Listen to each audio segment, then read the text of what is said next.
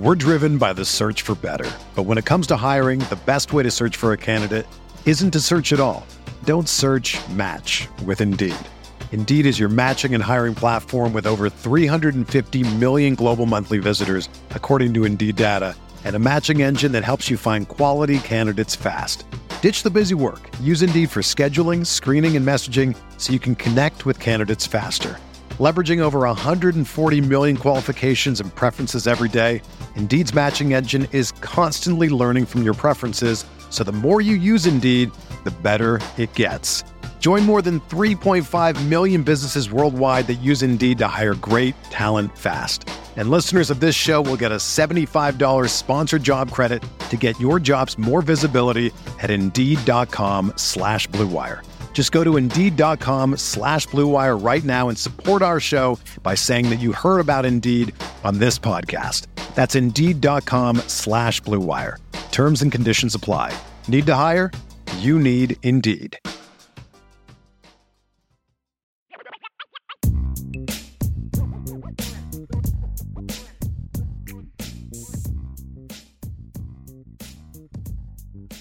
Glad to have you with us for this portion of the show. This month marks the 20th anniversary of Notre Dame's 2002 College World Series team. And that group, of course, was the first Irish team to get to the College World Series in 45 years. And more specifically, June 17th marks the 20th anniversary of Notre Dame's come-from-behind win over number one ranked Rice at the College World Series. It was a do-or-die elimination game. And we've got the three guys who were the main contributors to that ninth inning comeback in Omaha, Rosenblatt Stadium in the College World Series. Guys, I've had all three of you on at different points over the years, but by yourself. So this is the first time we've tried something like this, having you all together. This is pretty cool to kind of see your faces all together. Glad to have you here today. I'll do the formal introductions in just a second, but glad to have you all with us today. Great to be here. Yeah, thanks, Sean. All right, so let's go through the like I said, the formal introductions. We'll just start at the top of the order. Notre Dame's leadoff man. He was batting .442 with a 1056 OPS going into the College World Series. An All-American. He was drafted by the Oakland A's about a week before the World Series. He, of course, is the center fielder, Steve Stanley. How are we doing today, Steve?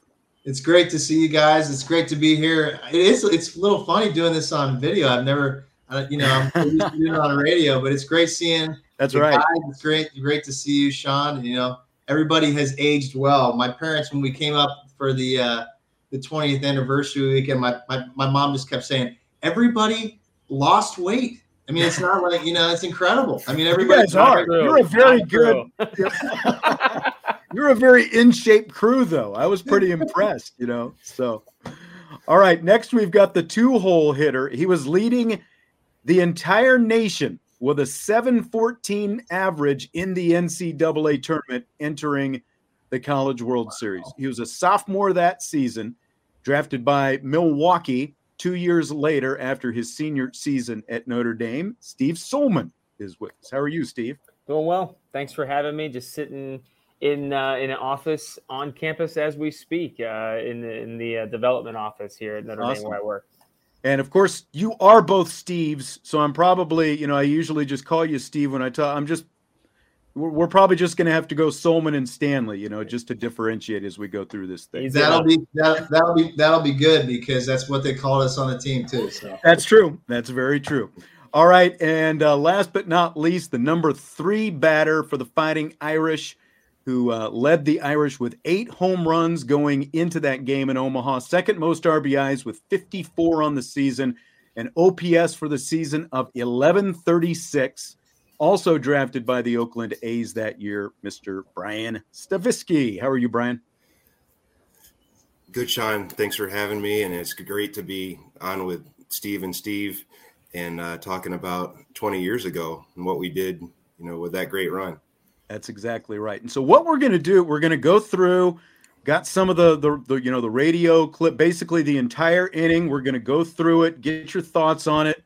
Again, I haven't tried something like this before, but I thought it would be a lot of fun with this being the 20th anniversary and everything. So I guess just to start with, though, let's just go around the horn. And I guess we can just, since we got the batting order, just anytime I throw it up, you can just go in batting order, I guess. But, just you're going into that game. Again, it's an elimination game, College World Series. You had lost your opener to Stanford 2 days before that, but you were coming off the big wins, at the Super Regional over Florida State a week before that. Just your, thoughts, feelings, emotions, whatever you had going into that elimination game against Rice that day.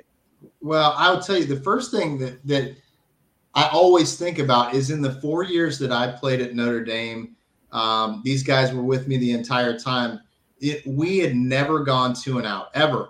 So, there was something built in us where we just knew we were going to give an even better effort the second game than we did in the first. And I think there was also, some jitters in that first game. All of us, it was our first time at the World Series playing in front of 25,000 fans. I had never played in anything like that. And I don't know if these guys had either, but I can tell you it was the only place I'd ever played that felt like I was in a football game environment, like at Notre Dame Stadium. And so there was some jitters, I think, for everybody. And we knew that, in the second game, we were going to give really just a great effort. And we felt confident. Yeah, I mean, I would echo everything that Steve said. Coach Maneri always talked about that. I remember going back to, I was only a sophomore at that point, but even freshman year in the regionals and in the Big East tournaments and things like that, Coach just always saying, like, hey, we never go 2 and out. Like, that's just not in our DNA. So having that confidence, feeling good. I mean, going up against the number 1 team in the country again for the 4th time in 5 games, I guess it was. Yeah. So it was only a ranking at that point. And I think we all knew that everybody was as good as everybody else. And it just came down to putting up some good at-bats and getting a good outing from Niesel and just doing what we knew we could do and getting the W. Yeah. And just like they said, I think, one of the things that was a big, it was exciting, but it was new for us to go to Omaha, even all the way through, the regional that we hosted, then going to Tallahassee, even though we played Florida State and they were number 1, it was just, on a college campus. And even though it was in their house, and then, we all have seen Omaha and we grew up wanting to go and play there. But I think that was a little bit, just getting there and seeing, what it was like, and then trying to play, against all these other top teams. We played a good first game, even though we came up, I think, 1 run short against Stanford. So we knew we could play with anyone. We beat Florida State to get there, and we played a good game against Stanford, and we had a challenge against Rice. But kind of like we always talked about in the tournaments, not going 2 and out. And we knew like we could play with and beat anybody at that point. So it was just a matter of getting out there and doing it.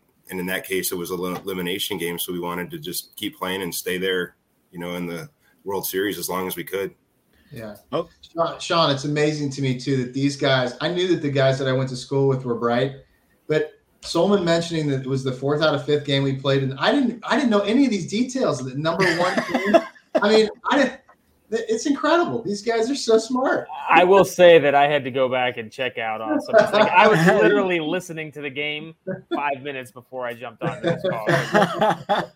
That's funny. Yeah, but I mean, you get to that point of the season, and the teams that this year, you get to Omaha, and every year, like the teams that are still playing, you're going to be playing top-ranked teams every game, and for us, it happened to be 3 games against number 1 Florida State, and then against a good Stanford team, and then against Rice, even though they had lost, they had been moved up to number 1. So, at that point, it's like you can't play anybody any better, and we beat some of them. So it was just a matter of going out and playing the best we could, and we knew we could do it.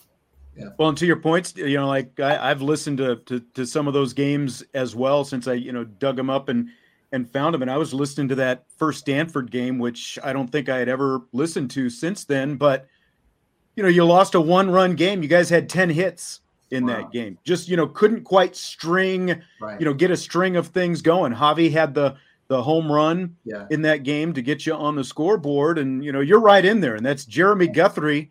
As a first-round draft pick, both of these guys that you faced in succession were, big league pitchers, first round draft picks. So you didn't go up against any slouches, that's for sure. It's crazy. I didn't realize we had 10 hits. We gave them everything that they had too. And it was a close ball game. I do think I was a little bit of a deer in the headlights at the first game. I mean, it was. And also, think about this too, guys. I mean, I don't know if this crossed your mind at all, but playing on national television. That was something that was new for all of us. Really, and that was pretty big too. So. Yeah, all right. Cover games leading up to it like they do now, and that was very really true. What you had to get there to really be on the national stage. And you're right, the whole atmosphere, national TV. I'm sure it did. That first game made it a little tougher. Second game, we could just more relax and play. Yeah. So let's go back. We're going to go through. I've got 7 clips here that we're going to get through, and we'll kind of pause it down and talk a little bit about each one. So here we are. It's the bottom of the 9th inning. Notre Dame trailing Rice 3-2 in this elimination game, June 17th, 2002 at the College World Series. And here is how the inning starts. Left-handers still on the mound for Rice. There are a pair of right-handers warming up right now for the number 1 ranked Owls in the bullpen down the right field line. Paul Maneri having a final chat with Joe Thaman before Joe steps into the batter's box. It's Thaman from the 9th spot in the order, then Steve Stanley and Steve Sollmann. Notre Dame trailing 3-2. The Irish have come from behind 21 times to win this year. Can they do it for a 22nd time? They lost by a run to Stanford in their first game of the College World Series in 45 years Saturday afternoon by a final of 4-3. Rice is here after a 2-1 loss to Texas. But now the Irish are down to their final 3 outs. Called strike to Joe Thaman, 0-1. Joe is 0 for 3 today, has grounded out twice and has struck out. Crowder into the windup, and the pitch to Thaman, breaking ball for a strike, 0-2.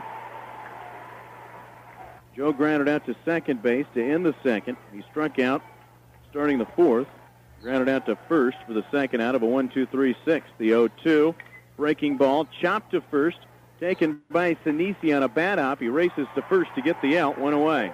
So that's how the inning starts. Again, Joe is the number 9 batter. Steve Stanley back at the top of the order, Sollmann, and then Brian Stavisky if anybody gets on. And I should mention now, talking about the pitchers, Justin Crowder, he came in relief. Their starting pitcher, Philip Umber, who was a first-round draft pick the next year and actually pitched in the clinching game of the 2003 College World Series, he really struggled early on. Didn't have a lot of control. Walked some guys. I believe he hit a batter. What did you guys see from Umber in his, I think it was 2 2/3 innings on the mound?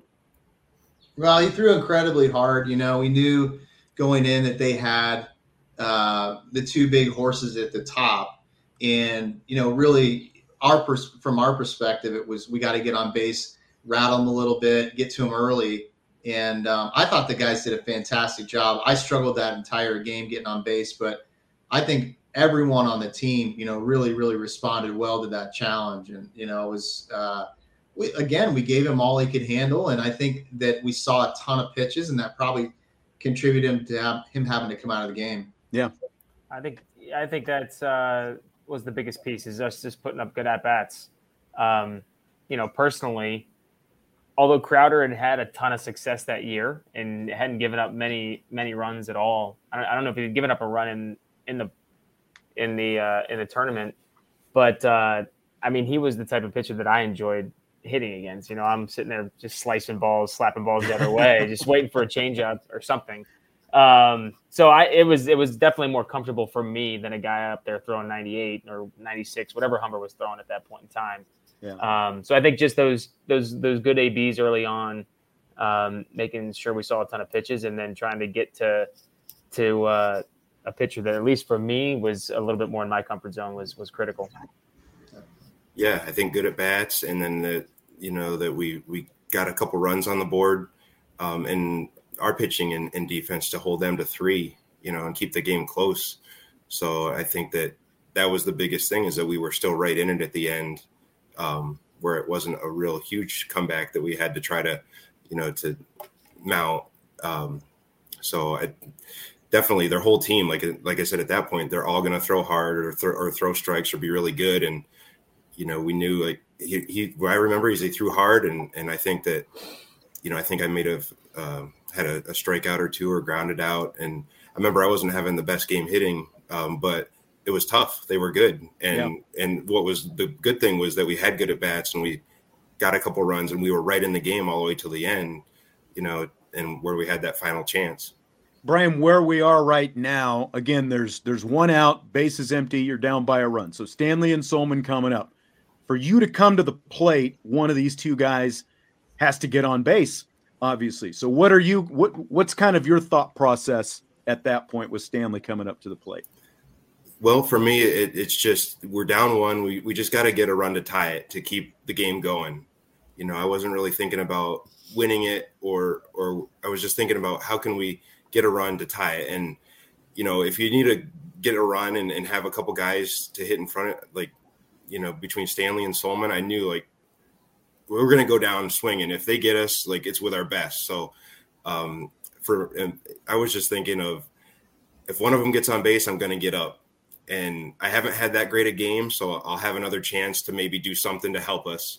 But it was more of just let's see if one of these guys or both can get on base and, let the inning play out here. But that's kind of what I was thinking is that, I'm going to get up, but someone has to get on base first. There's 1,000 points of on-base percentage coming up in front of you, though. So, like you said, you've got a pretty good shot of somebody, of one of these two. Steve's, like I said, Sollmann's batting .714. Stanley's got an above 500 on-base percentage all year. I think all three of you guys did, for that matter. But so let's go now. There's one out, base is empty, and here comes Steve Stanley, Notre Dame's All-American leadoff batter, stepping into the batter's box at Rosenblatt Stadium. For the ninth inning, and Steve Stanley coming up, the All-American 0 for 4 today. Steve needs just one at-bat to reach 1,000 for his career, but more importantly, he just wants to get on right now. He represents the tying run with Notre Dame trailing 3-2 with one out and nobody on in the bottom of the ninth inning. Stanley grounded out in his first two at-bats. He's flied out in his last two. Thinking about a bunt. It was a high fastball. It's a strike, and they're trying to say Stanley was out of the batter's box. They appealed to third, and the umpire said no. Kevin Doherty, the third base umpire, 0-1, or 1-0 rather, to Stanley. They're actually appealing that he went around, so it's 2-0. As I said, the important thing right now is just that Stanley gets on. Third baseman, Hunter Brown, up in front of the bag. 2-0 the count to Stanley. Steve takes a fastball inside, and it's 3-0. Three straight balls to Steve Stanley. 3-2, Rice on top of Notre Dame with one out in the bottom of the ninth inning. The 3-0, fastball in there at the belt, 3-1.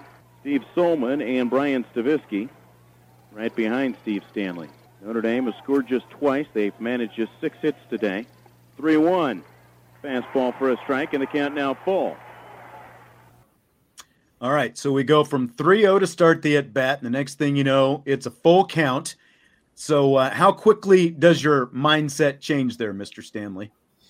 Oh, goodness. I mean, you can tell. So I had forgotten that I even tried to bunt the first pitch. I mean, when you've gone 0 for 4 in a game, and now you're facing a guy who hasn't given up a run, like Sully said, in the entire tournament. He's got a pretty good slider. He's lefty for me. So, and he's what we call a thumber. He's 84, 86. He doesn't throw very hard. Maybe his fastball was 89, but breaking stuff was definitely trying to get you out in front of the ball. So I'm thinking, especially when he goes 3-0, I'm going, okay, I'm getting on base. We got the best guys coming up. I'm on base. So it's all we need is a chance, Right. And then he goes strike one. And of course, I don't even have to look down at third base. It's a take all the way, right? I'm not going to hit the ball out of the park. There's no. So I don't even have to look down. I mean, he gives me the take sign, but it's I already knew it. I was going to take it anyway. So most guys, you get in that situation. If it's Sollmann or if it's Stavisky up there, I want you hitting a double or a home run, right? I'm up there and hey, get on base, take another strike. And in my case too, I knew that he didn't throw hard enough to be able to throw one by me. So I was just as good with 2 strikes as I was with 1. So that's where I was at. We get to 3-2. Yeah. And Paul Maneri told me that, it gets to 3-2 and then you kind of step out and like you're cinching up your batting gloves. And he's like, all right, this is going to be good. It sounds like that's sort of the feeling that you had, anybody who knows me knows that is what I was made for, those situations. I mean, so a lot of guys, they'll struggle in situations like that because it's more nerve-wracking.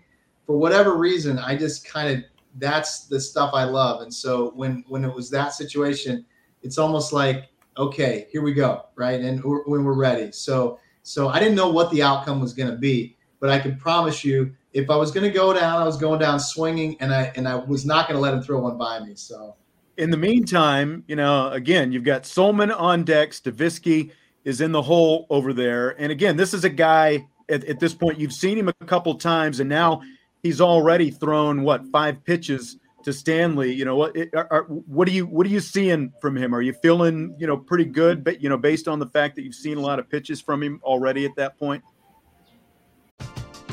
We're driven by the search for better. But when it comes to hiring, the best way to search for a candidate isn't to search at all. Don't search, match with Indeed. Indeed is your matching and hiring platform with over 350 million global monthly visitors, according to Indeed data, and a matching engine that helps you find quality candidates fast. Ditch the busy work. Use Indeed for scheduling, screening, and messaging so you can connect with candidates faster. Leveraging over 140 million qualifications and preferences every day, Indeed's matching engine is constantly learning from your preferences, so the more you use Indeed, the better it gets. Join more than 3.5 million businesses worldwide that use Indeed to hire great talent fast. And listeners of this show will get a $75 sponsored job credit to get your jobs more visibility at Indeed.com/Blue Wire. Just go to Indeed.com/Blue Wire right now and support our show by saying that you heard about Indeed on this podcast. That's Indeed.com/Blue Wire. Terms and conditions apply. Need to hire? You need Indeed. I was feeling good. Like Steve said, it got to 3-0 and I was like, okay, Steve's going to get on base. And it didn't really change the situation for me much. I knew I was going to have an important at bat no matter what, whether there was nobody on, whether there was 2 guys on, it was either going to be a sac bunt or for me, it was just going to be about putting the ball in play and putting the ball in play hard. Yeah, and I think then to get to me, what I'm thinking is I'm watching these guys and watching the pitches, and we'd already faced him once, I think, or maybe twice from when he came in. So, that definitely helped too, that it wasn't the 9th inning, and this is the first time we're seeing this guy as like a closer. Yeah, is that we're facing him the second or even third time, in the game, and we're starting to get more comfortable, with seeing his pitches and knowing what he had. And it's interesting too, because I think in a typical situation, if he wasn't going to be facing 3 out of 4 lefties, his first 4 batters, they would have gone to the bullpen. I think they said at the beginning they had 2 righties warming up, and I'm sure. I think one of them, Sully, one of them was Ardsma, right? Who had a long career, and he threw like 100. So. Yeah. I'm really grateful I was surrounded by a bunch of lefties in the lineup. Yeah, no kidding. Great point. Never really, even thought of it that way. But there were, 2 right-handers warming up down there. Okay, so it's 3-2 to Steve Stanley. Again, Notre Dame is down by a run, bottom of the 9th inning, and the base is empty. Let's see how this at-bat ends up. It just might have been good. I don't know. Let's find out. 5 Saturday afternoon. But is now just 2 for 9 at this College World Series. 3-2 the count. Crowder from the windup. Payoff pitch is going to be fouled back and out of play. So Stanley stays alive by fouling off the 3-2 pitch from Crowder. Crowder, who transferred to Rice from TCU just prior to this year. 3-2 to Stanley. The line from Crowder, another payoff, and another ball fouled back and out of play on the third base side. Steve Sollmann in the on-deck circle. The wind picking up again as it zips out toward left center field. College World Series in Omaha. 3-2, Rice on top of Notre Dame with 2 outs and nobody on in the bottom of the 9th. Another payoff to Stanley. This one getting back to right center field. Turn on the jet, Steve Stanley. Back to the wall it goes. Stanley rounding second, heading for third. Steve Stanley will slide in safely with a one-out triple, and Notre Dame has the tying run at third base as Steve Stanley gives Palmineri a high five as he gets in there.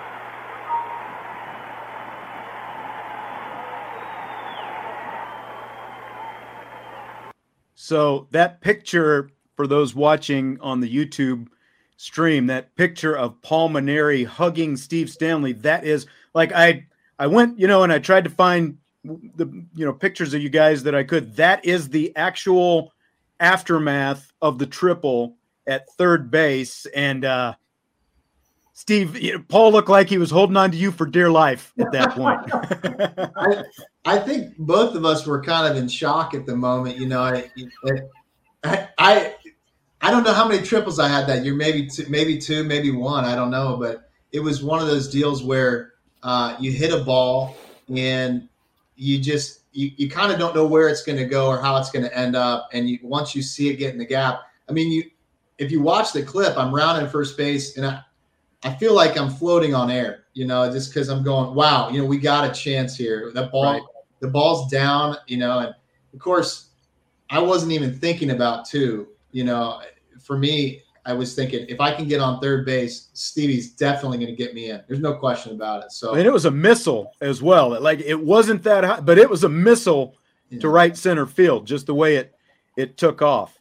Yeah, well, and the thing about it was he got me out in front. It was one of those deals where I hit the pitch off my front foot because the way I hit, I had a double tap, and so if a guy threw a breaking ball, a lot of times if I wasn't balanced, I'd hit off my front foot. And in that case, it was a pitch on the outside corner. I was just trying to get my bat on it, and it happened to be that they're obviously playing their center fielder in left center field because for a guy like me, thinking I'm going to get 2 strikes, I'm going to go the other way.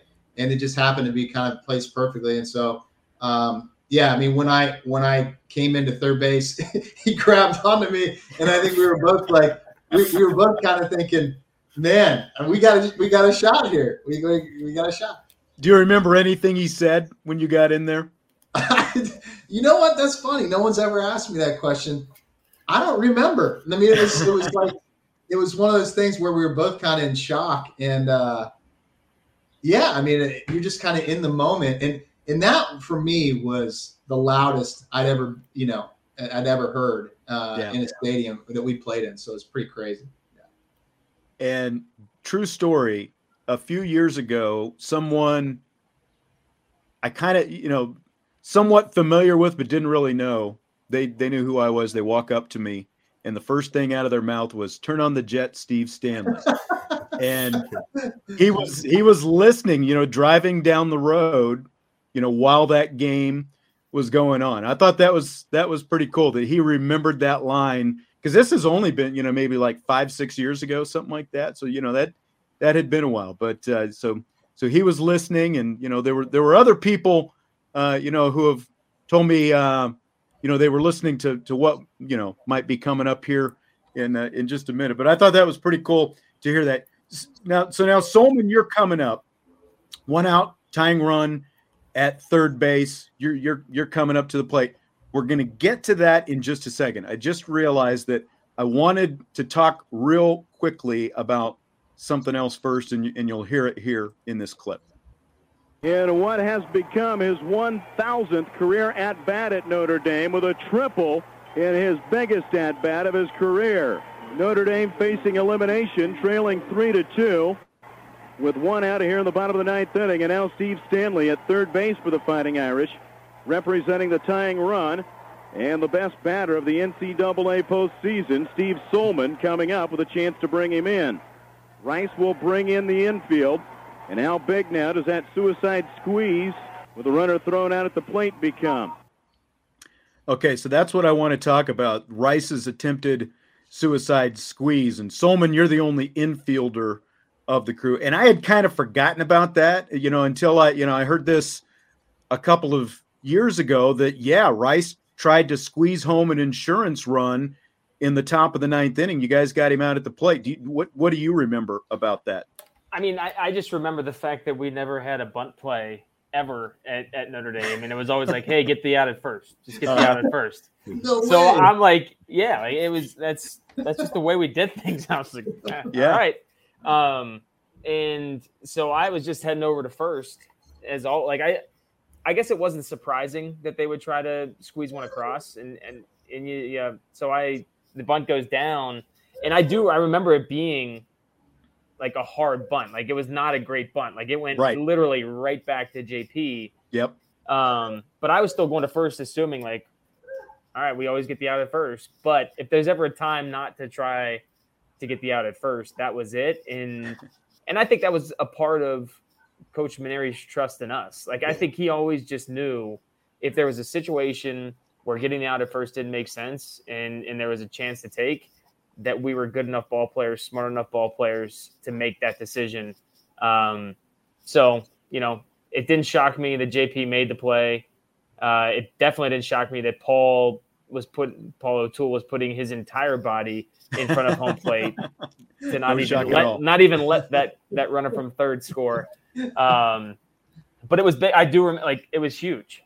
Like, to go into the dugout down just one run as opposed to two, that, the crooked number just seems a little bit more difficult to stomach when you're going into the dugout and it's your last at bat. Absolutely. But again, now, okay, so you're coming up. Stanley's at third base with one out. You were 20 for 28 in the regional and super regionals combined. So going into Omaha, 20 for 28 in the tournament. Had the baseball, had it ever looked that big in your life? I can only imagine. Never before, never since. Although it didn't look like, once we got to Omaha, though, it didn't look quite as big. A little blurrier, huh? Yeah, a little smaller. But it was, for me, one, I wasn't necessarily thinking that Steve would be on third. Like, I wasn't expecting a triple. I was expecting, like, okay, he's going to either get on. But again, it didn't really change my thought process, except for that now I just have a lot of other ways that I can get him in. And I just need to make sure that if I get a pitch to hit, that I don't let it go by and have to look down at third and see Coach Maneri, like, shaking his head, like, oh, you let a fastball go by? Like, what are you doing? So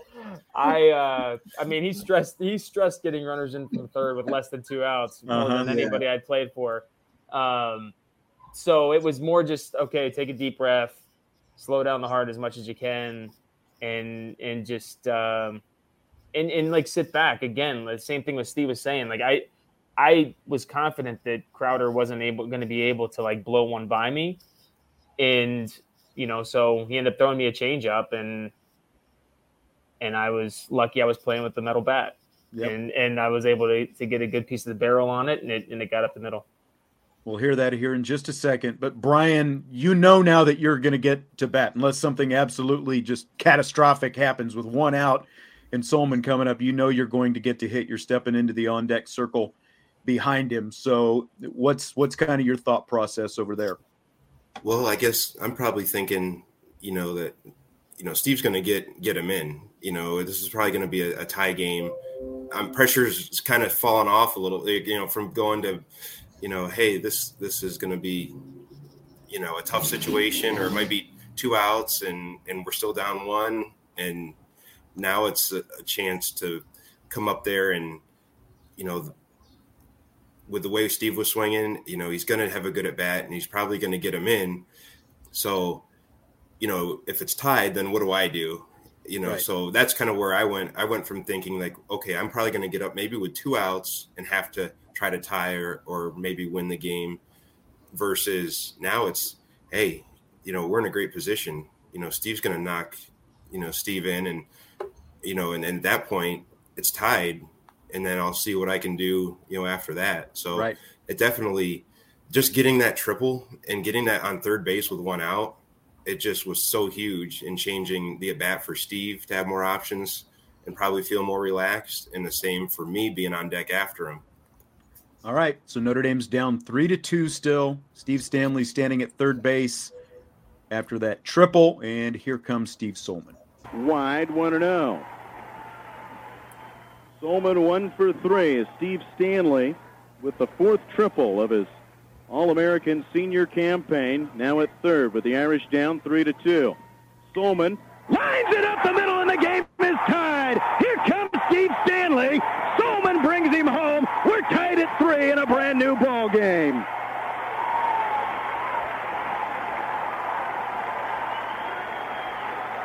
Steve Sollmann with a 47th RBI of his sophomore season plates the All-American Steve Stanley 3-3.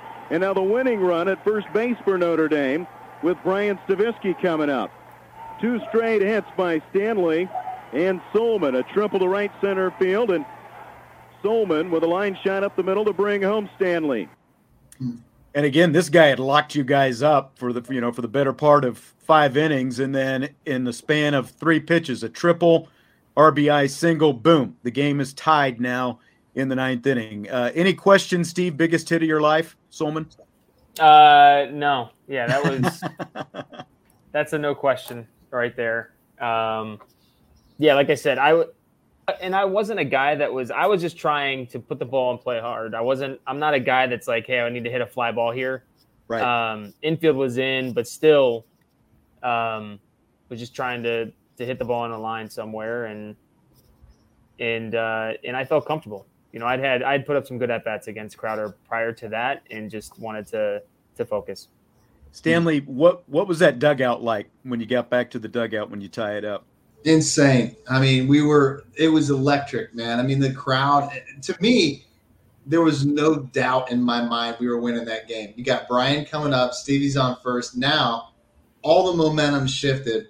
And I didn't think Brian was going to hit one out. I mean, that was, that wasn't on my mind, but you're thinking, okay, all the momentum. Now we only got 1 out.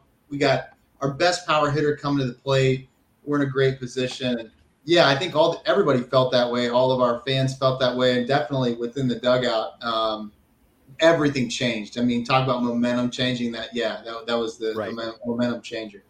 And so, Brian, you just talked about your thought process, getting ready for your bat and all that stuff. And so now it's a tie game, and you've got the winning run at first base. So is your approach any different than, if you're coming up and you're still down by a run, I guess? Well, I think that, I'd like to say it'd be the same, but it definitely, helped get in that run and tying the game. When you go up and it's tied already, you can be a little more confident and aggressive, that you can do something to now try to win the game, versus that you still have to try to tie it or win it. So, that was, like for me, almost a relief. But at the same time, I feel like I said, I think I was 0 for 4 at that time, a couple strikeouts, I think a fielder's choice, ground out. And, we tied the game. We were back in it, and I was due to have a good at bat. So for me, that's what it was more about was, wasn't thinking about, like a home run or anything. I was thinking like he's on base. We'd already had like at the end of the Big East tournament, I hit a ball down the left field line and we scored from first. That's right. Same guy at first base. Yeah. So there's lots of ways, that I could get a hit and the next guy could get a hit and we could get him in. So once we tied it, it definitely was a relief to have that pressure off, that we're still playing no matter what. And now we can go be more aggressive and try to win the game right now while we had the momentum going, and that's what we ended up doing. Sollmann at first base, 3-3 game now. Here comes Stavo. As he taps it back behind the plate. Brian is 0 for 4 today with a couple of strikeouts. He reached on a fielder's choice and scored back in the 3rd inning. He grounded out to shortstop in his last at-bat of the 7th. Sollmann at first. He'll have a tough time trying to run with a left-hander out there. Stavisky fouls it back and out of play on the third base side, 0-2. Andy Bushy in the on-deck circle for Notre Dame. Stavisky playing without that face mask that he's worn all year here today. 0-2 the count to him. And continuing to blow toward left center. 3-3 the score. Steve Sollmann with a lead at first for the Irish. And Crowder now steps off. Steve Stanley with a 1-out triple to right center field. Scoring 2 pitches later as Steve Sollmann lined him home. Stavisky takes a fastball high, 1-2. Okay, so 1-2. He went with a fastball, and I'll get to that here in a second. But I mentioned that football face mask. You had been you were hit by a pitch, I believe, against West Virginia, late March. something like that, and you had fractured a bone, so you'd been wearing actually a football face mask, and that was the first time since then, that game, the first time that you hadn't worn the face mask. So just kind of tell everybody the story of why the face mask came off that day. Well, like you said, it started back, against West Virginia, getting hit in the face with a fastball, and being Notre Dame and the football school that it is, that they took my batting helmet and put a quarterback face mask on it, so that way I could come back and play, not risk getting my face hurt or hit again.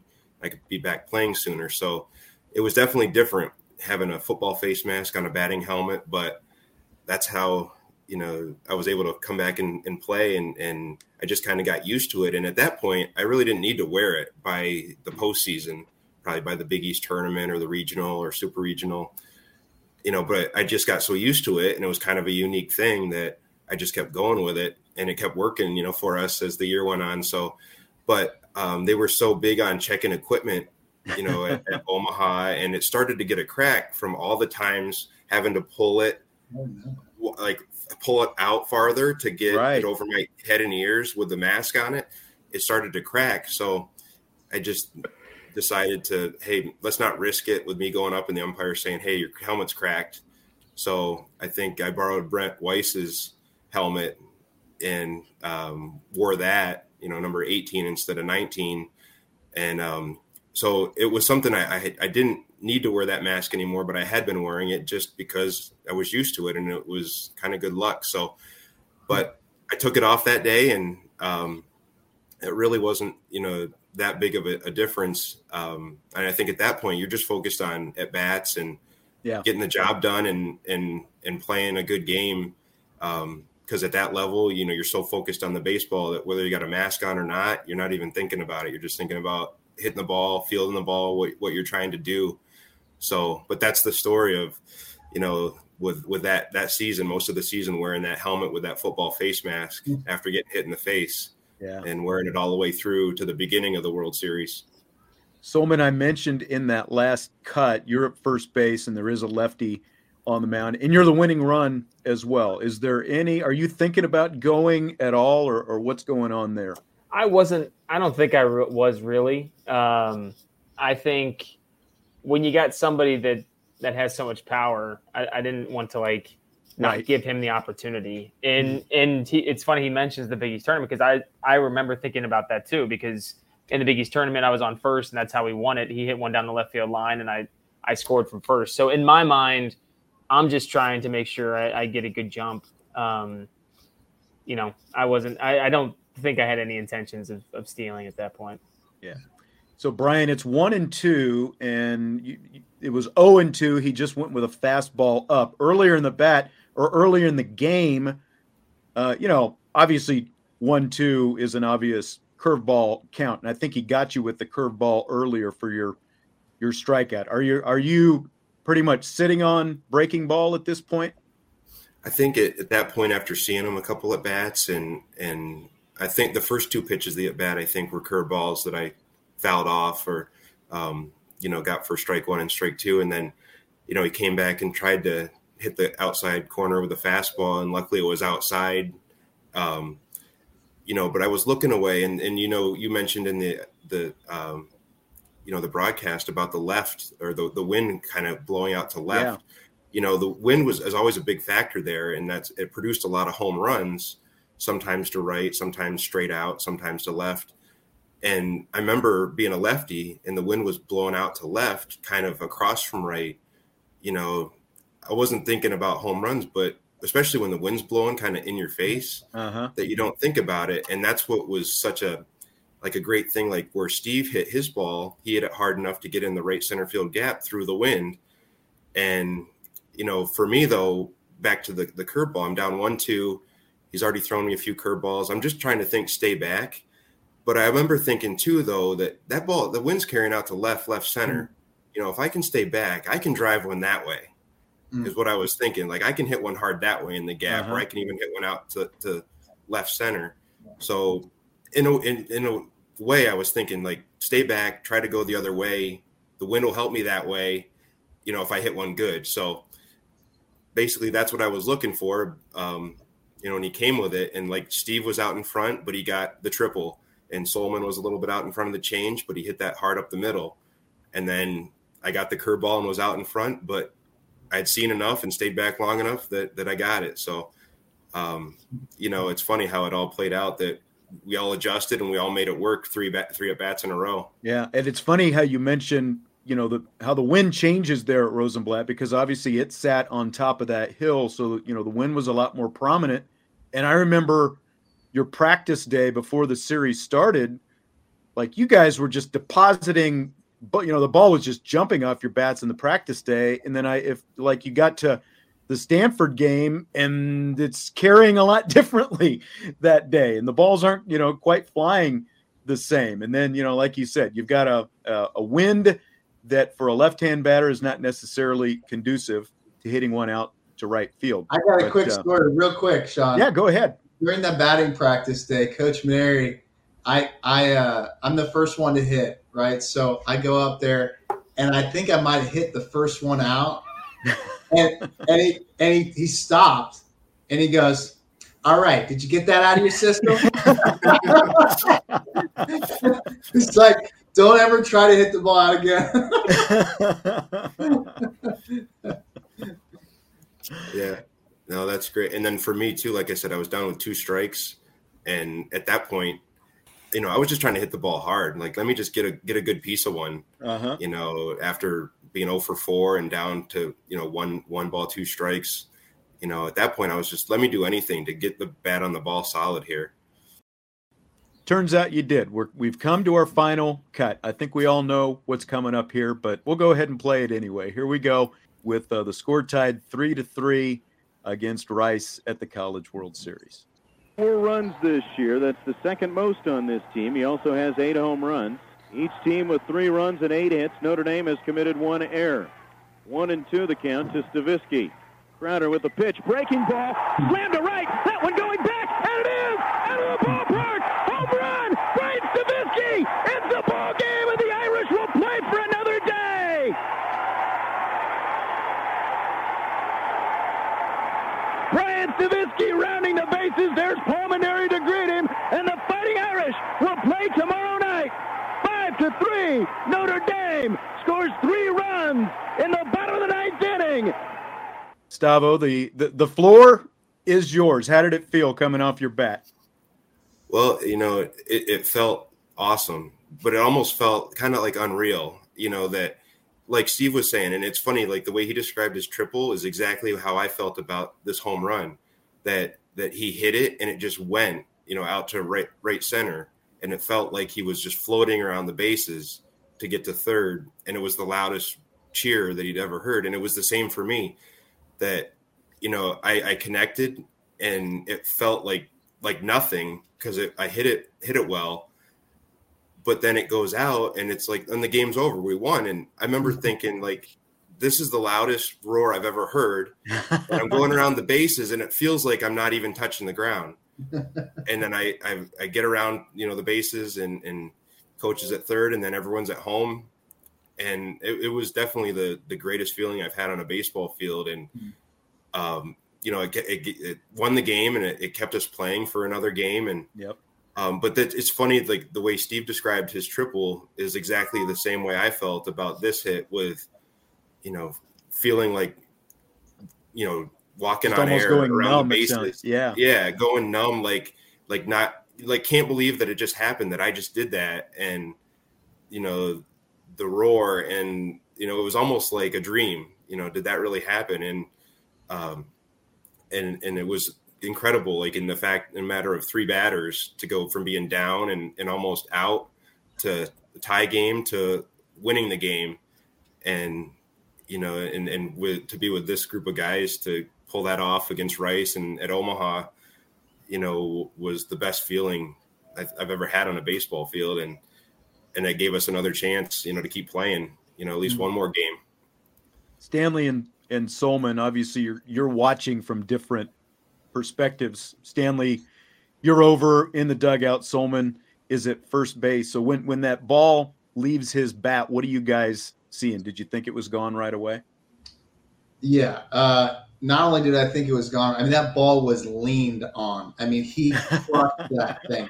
So to get one out in the wind to right that day, you had to have some hair on your chest, and that ball was crushed. So I'm telling you, he's kind of underscoring it, but that ball was crushed. So I always tell the story about Brian's first home run, and he hit it when we were in Memphis his freshman year, and I was a sophomore, and I go, this guy's got different type of power. And then the other story I tell is that always the umpires would go through the line before the game, and you feel the bats and the roundness of the bat, so that if your bat was too flat, they would have to throw your bat out. I think they threw my bat out maybe once in 65 games. They threw Brian's bat out probably 25 times. He was hitting with the cricket stick because he hit the ball so hard. And I was not expecting him to hit a ball out of the park. I was just celebrating that we had tied the game. And then all of a sudden now I'm celebrating, going from celebrating that we've tied it to now he just walked them off. And what an incredible feeling. Yeah, I think going into the AB, I mean, we all knew Brian wasn't having his best day. And I was like, all right, just put together a good at-bat. Let's just put together a good AB. I think, was it Bushy that was coming up after? Yeah, he was on deck, yeah. Yeah, so, let's just keep it going. One to the next. And then he hit the ball. And my first thought was because it wasn't like he hit a towering bomb. Right. It was I felt like it was 15 feet off the ground the entire way into the stands. Yeah. So my first, because I've never hit a ball like that or seen many hit like that, my first instinct was all right, make sure you see it down and then get on your horse and see what we can do here. But then as I because I remember turning around and taking a couple big hops, okay, where are we going to be? And then I was like, oh, that ball's that ball's gone. This is, and then it's, just pandemonium. From my perspective, you guys have talked about how the crowd there at the College World Series is so different, and it's obviously a bigger stadium than you're used to playing in college baseball. And what's cool about the way they did it is each radio team had its own broadcast booth. So everybody got their own booth, but there was glass, between booths, so you could see the people in the next booth. So I remember, starting off, I'm sitting down, there's some people I'm sitting up against the glass to my left, and there's some people there. I think they were Georgia Tech people, if I remember right, who have obviously was also there. And so the ball is hit, and I just remember standing up and, as it's going, just because again, the perspective is a little different. So it was almost like, Jack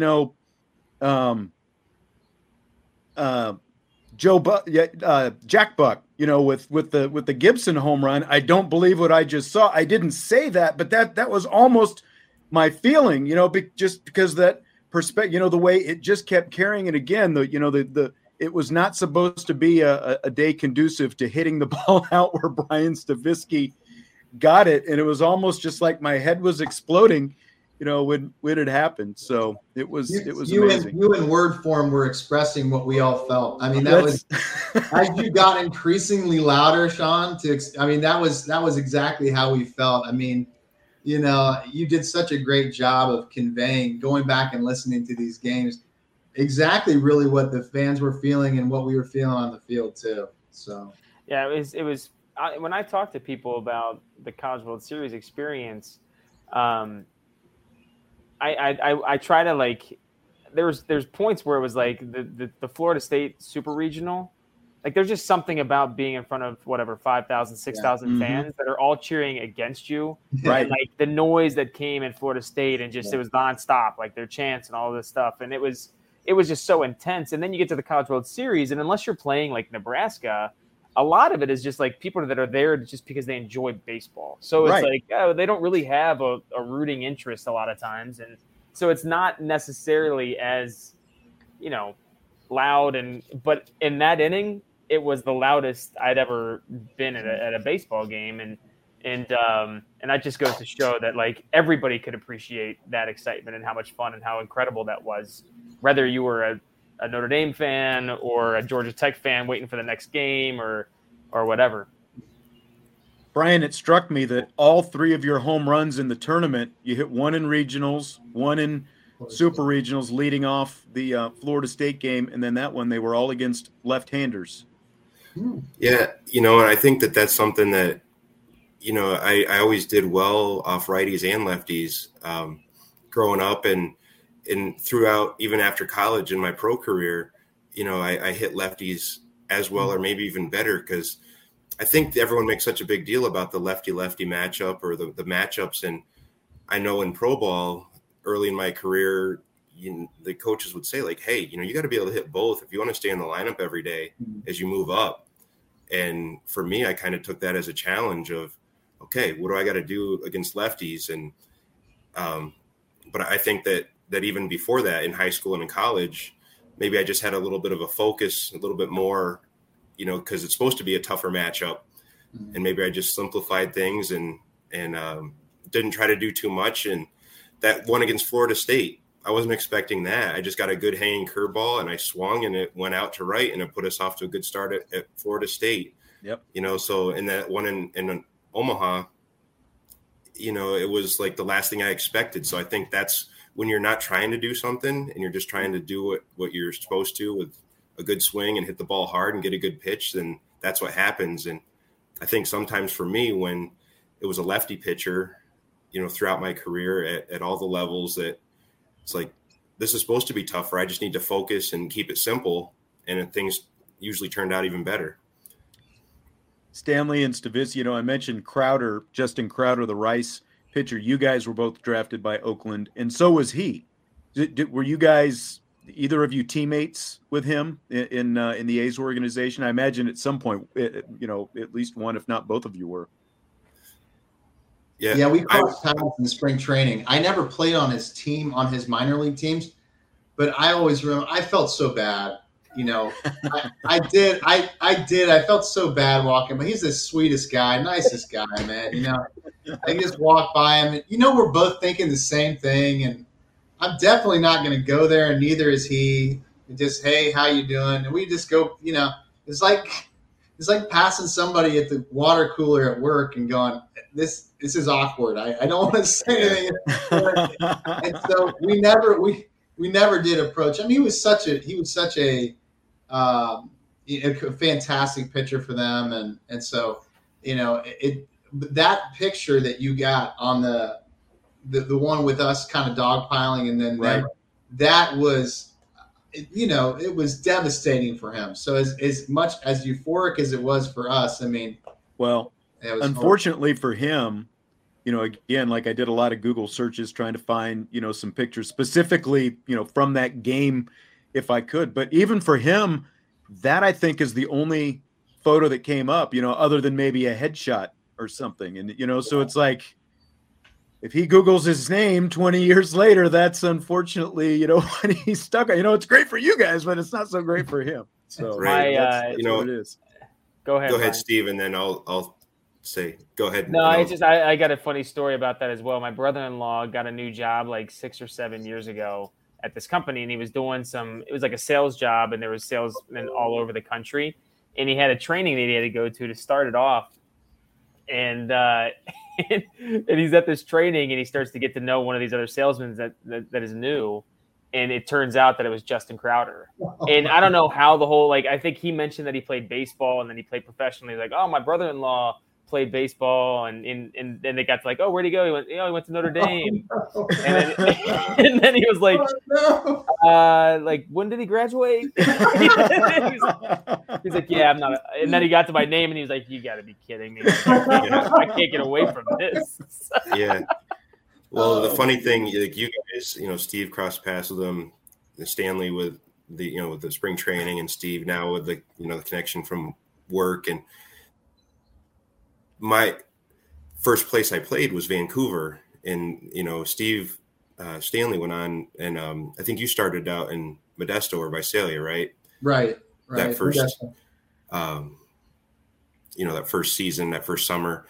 But I went to Vancouver, and that's where Justin was, and so he was already there because he had left, finished the college season. He had signed. He had gone to Vancouver. He'd been there already. I had waited a little while And then late in July, when I signed, I went to Vancouver, and all I remember was like thinking how good a pitcher he was. And then I knew he was going to be on the team.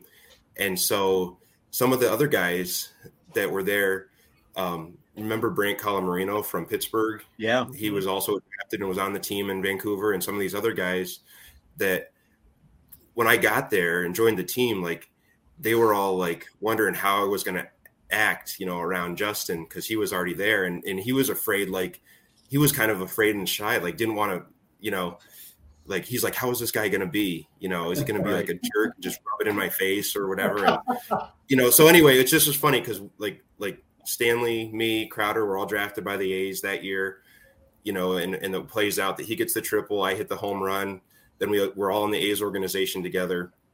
And Justin and I happened to be on Vancouver that summer. Like the next team we play on, we're on the same team together. So, for me, I just kind of went up, shook his hand and like kind of introduced myself, but just said like, you're a great pitcher. I'm glad we're on the same team, and I think like the way I acted kind of helped him like feel a little bit better. And then we were just teammates that summer. And then throughout the time I was with the A's, we were at different levels, but we did play a year in AA together. And he was good. Like he was always good as he moved up through. And I always remembered that, how good he was and how one pitch could have gone differently, or he could have got me again. So I think that he was afraid of being on the same team with me after what happened. But for me, it was, we won, but that's over, and now we can be teammates. And I think that helped him, and because he was still good and he was good for us in the minor leagues. And I really enjoyed getting to know him and playing with him for a couple seasons in the minors.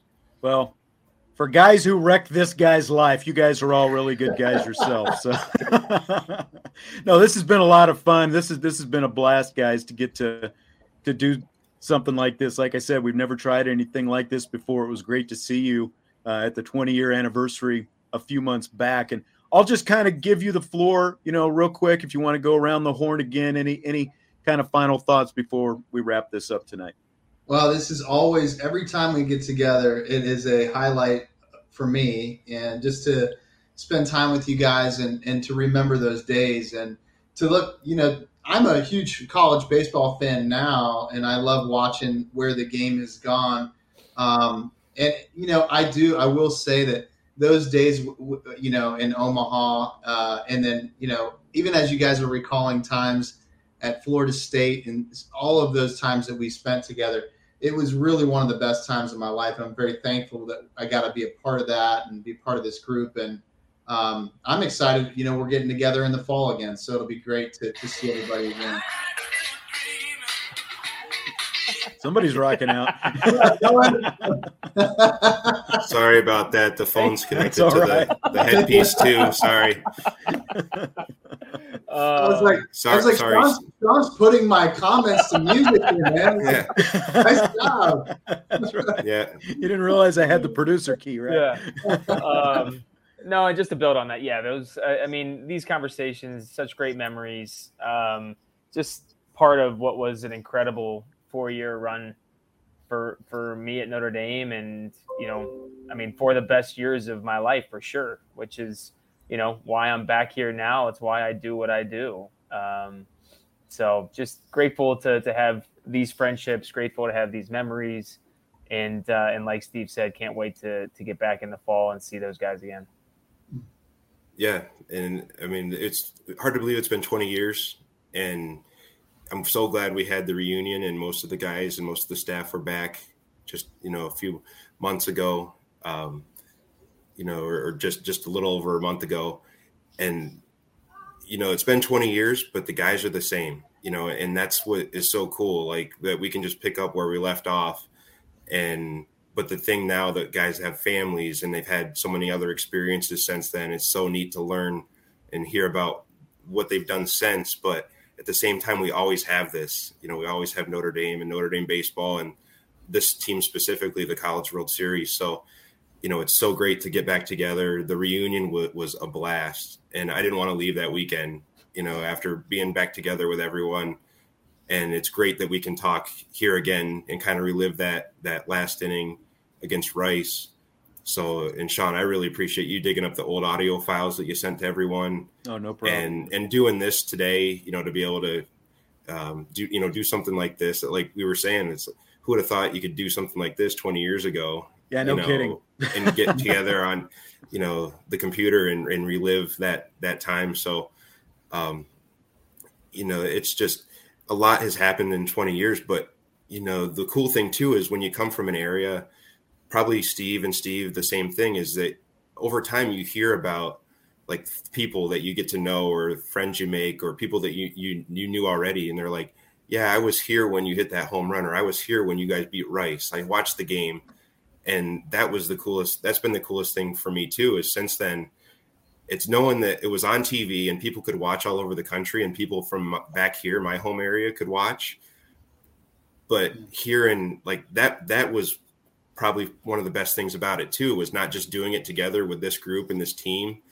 But even years later, hearing from someone, it's like, yeah, I was watching that game against Rice, and that's the cool thing is when you hear how many people caught the game or followed back then and, thought it was, really, really neat.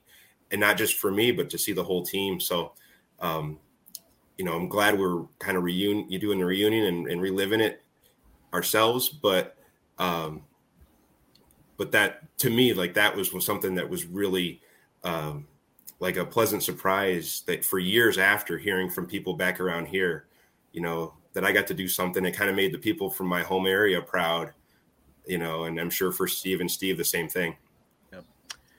Well, guys, again, this has been a blast. It's always great to get to talk to you. It was great to see you recently and look forward hopefully to doing, maybe we'll do something like this again in the future. But, it's always, it's my honor to get to have been like a small piece in this whole thing, to get to kind of relive this kind of thing. So it's awesome, guys. Thanks again for doing this, and look forward to talking to you again, hopefully in the not too distant future.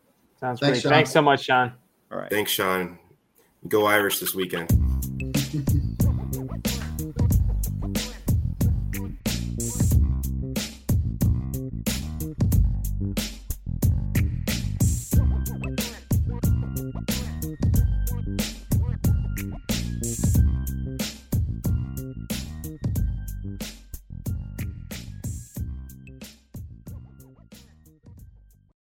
It's happening daily. We're being conned by the institutions we used to trust. The mainstream media is distracting us with meaningless headlines instead of focusing on the harsh realities facing American families. Time is short before something big happens, and that's why so many folks are preparing. They're becoming self-reliant by investing in emergency food storage from My Patriot Supply. Go to MyPatriotSupply.com and secure 4-week emergency food kits for each member of your family. Each kit contains tasty breakfasts, lunches, and dinners, averaging over 2,000 calories per day. Save $50 on each 4-week food kit you purchase. Plus, get free shipping on Ready Hour 4-week emergency food kits. You're not ready if it's not Ready Hour foods. At My Patriot Supply, you can also get solar power generators, water filtration units, heirloom seeds, and survival gear. Order by 3 p.m. and your unmarked boxes ship the same day. Shop MyPatriotSupply.com today. MyPatriotSupply.com.